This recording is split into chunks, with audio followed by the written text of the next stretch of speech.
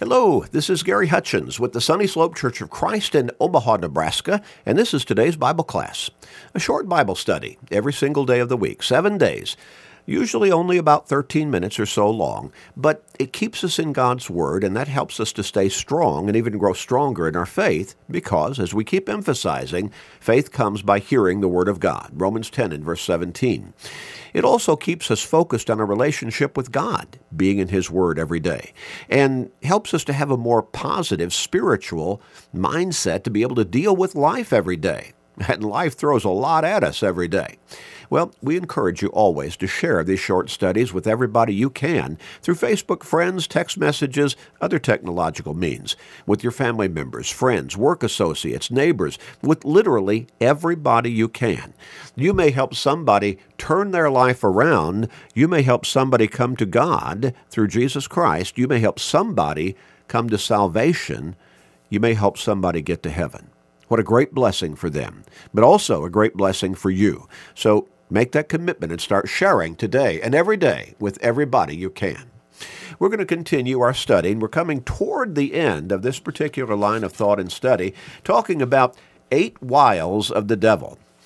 Again, our text is from Ephesians chapter 5, and beginning with verse 10, where the Apostle Paul starts to lay out a list of pieces of spiritual armor that God has prepared for us to be able to effectively resist all of the devil's temptations, all of his ways. Verses 10 and 11 in particular, Paul wrote, "Finally, my brethren, be strong in the Lord and in the power of His might. Put on the whole armor of God, that you may be able to stand against the wiles of the devil." That word wiles means the devil's schemings, or all of the different ways that he tries to lead us into sin. Well, he has a whole lot of wiles. He has a whole lot of ways that he schemes to pull us into sin and away from God. And then Paul goes on and he lists those pieces of spiritual armor. He says, gird your waist with truth, put on the breastplate of righteousness, shod your feet with the gospel of peace. He says to take up the shield of faith, carry it with you always, put on the helmet of salvation, and always wield that sword of the Spirit, which is the Word of God. You see, we need to stay in God's Word so we know what it says, so we can refute whatever falsehood comes our way, and we can recognize the deceptions of the devil as part of his wiles to lead us into sin. And then he also says, praying always. We need to remember to keep our focus on God, and one important way that we do that is by praying to God on a regular basis. Well, we've talked about already a number of these 8 wiles of the devil, and I'm sure you can come up with some others in your own mind. But we talked about stealth, where the devil likes to stay beneath the surface, behind the scenes. He doesn't go around advertising himself as being the devil and wanting to pull you into eternal destruction in hell. He wants to work behind the scenes, unseen, bluffing. He'll try to bluff us into thinking, yeah, you can do this. It's no big deal. Or, you can dabble in sin a little bit. You can cheat on your wife or cheat on your husband. Now and then, everybody's doing it. It's okay. You're going to be fine. Also, doubt. Do you think the Bible really means what it says? Do you think that one verse of Scripture that says this, does it really mean that? Putting doubt. Is God really there? Did Jesus really arise from that tomb? He tries to plant doubts in our mind. Perversion. All kinds of perversion. We're not talking about just sexual perversion. We're talking about all kinds of perverted lifestyles the devil wants to lead us into. And then we also talked about anesthesia. He tries to work in a way that we no longer, if we dabble in sin enough, we no longer have a conscience that effectively warns us against the dangers of sin, anesthetizing us beyond feeling, blinding us to the truth of what he's trying to lead us into.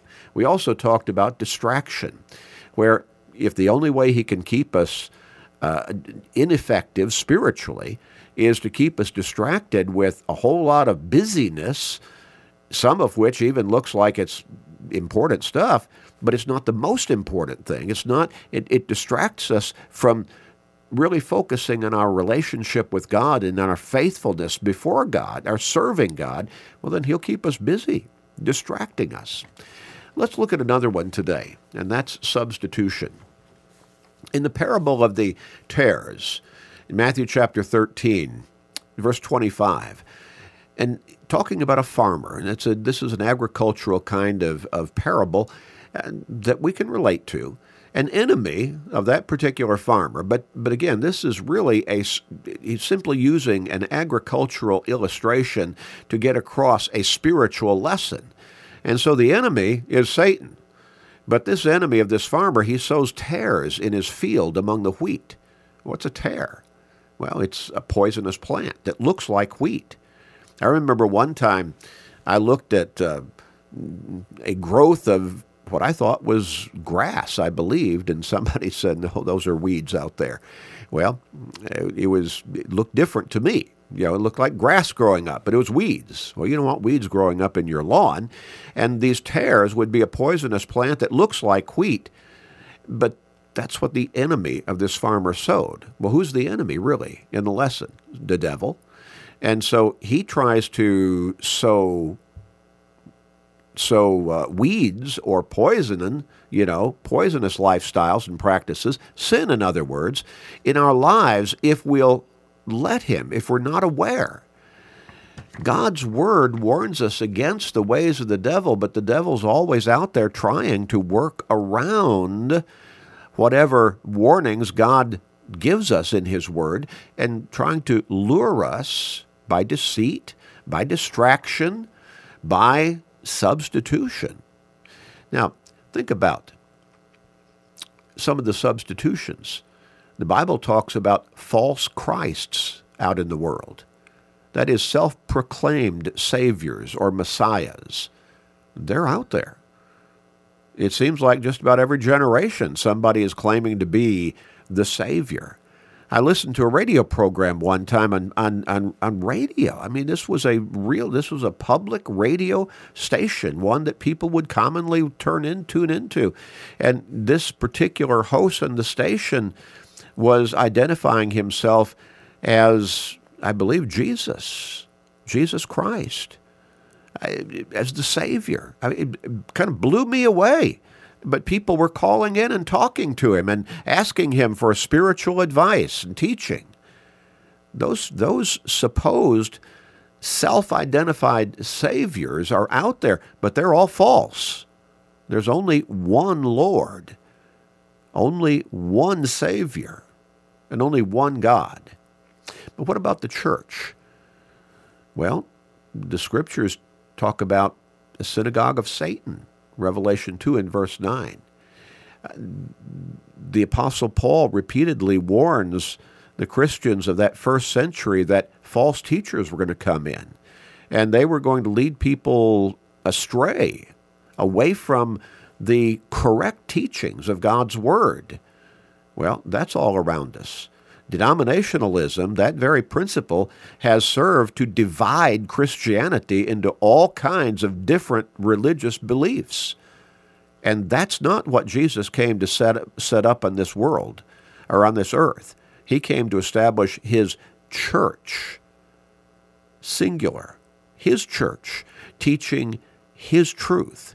When you look at Ephesians chapter 4, verses 4 through 6, it talks about one church, that is, one body. Now, he's already identified the body as being his church back in Ephesians chapter 1, verses 22 and 23. And it says that one church is supposed to teach one baptism. We've got different kinds of baptism being taught by different denominations, such as sprinkling or pouring or rubbing some water on somebody's forehead. That's not baptism. The only baptism taught in the Scriptures, as is defined by the Greek word baptizo, is immersion. And for what reason? For the forgiveness of sins. Acts 2 and verse 38, Acts 22 and verse 16. And also to get into Christ. Romans 6 and verse 3 and Galatians 3 and verse 27. But most churches that practice baptism, they don't believe baptism is necessary for salvation. And most of them don't teach that immersion is the true baptism? Well, you see, substitutions. Let's substitute sprinkling for immersion and make it all right. It's more convenient, but that's not what the word means, and that's not what is taught as baptism, true baptism in the Scriptures. What about false apostles? Well, they're out there. People who claim to be apostles today. There are no more true apostles, divinely appointed apostles, such as the original 12 and then Paul. False preachers teaching, maybe holding a Bible in their hand, standing in a pulpit, but they're teaching error. They're not teaching what the Scriptures really say accurately. Communion. You might go to some churches, and instead of using the unleavened bread, they might use loaf bread. Instead of using, the fruit of the vine, they might substitute some other liquid. What about the false gospel? The Apostle Paul warned in Galatians chapter 1, verses 7 and 8, that there were already in his day false teachers teaching a perverted gospel. And he said, that's not the gospel. Once you change the gospel message, it's no longer the gospel message. And we're told in Revelation chapter 20, verses 18 and 19, don't mess with God's word. Don't add to it. Don't take anything away from it. And if you do, then you're opening yourself up to God's judgment to be brought upon you. False brethren who spy out our liberty, who want to come in and lead us off into false doctrine, who want to gain a following. We've got to always be alert, always be aware, always be on guard against all of the wiles of the devil, all of the tricks that he might use to try to lead us away from the truth of God's word, and thereby away from truly following God according to his will. And that would be sin. The only way to determine the difference between the genuine and the fake is to study God's word carefully. To study God's word carefully. To be in his word. So Paul said, study to show yourself approved unto God, a worker who does not need to be ashamed, rightly dividing the word of truth. 2 Timothy 2 and verse 15. We need to be careful to not let the devil lead us into substituting something that is man-devised over what God's word teaches and commands. We're going to finish our study next time. Let's pray. Father, we really need your strength. We really need your wisdom and guidance. We need your protection. We need your deliverance from all of the wiles of the devil. Help us to be in your word regularly, consistently, to understand it accurately and make the proper applications to our lives, and thereby be able to recognize the error that the devil, through human agencies or through his temptations, may throw at us to pull us ourselves into error and away from your true teachings. Help us, Father, to be true students of your word and to apply the Scriptures properly to your glory and to our salvation. Please forgive us, gracious Father, we pray. In Jesus' name, amen.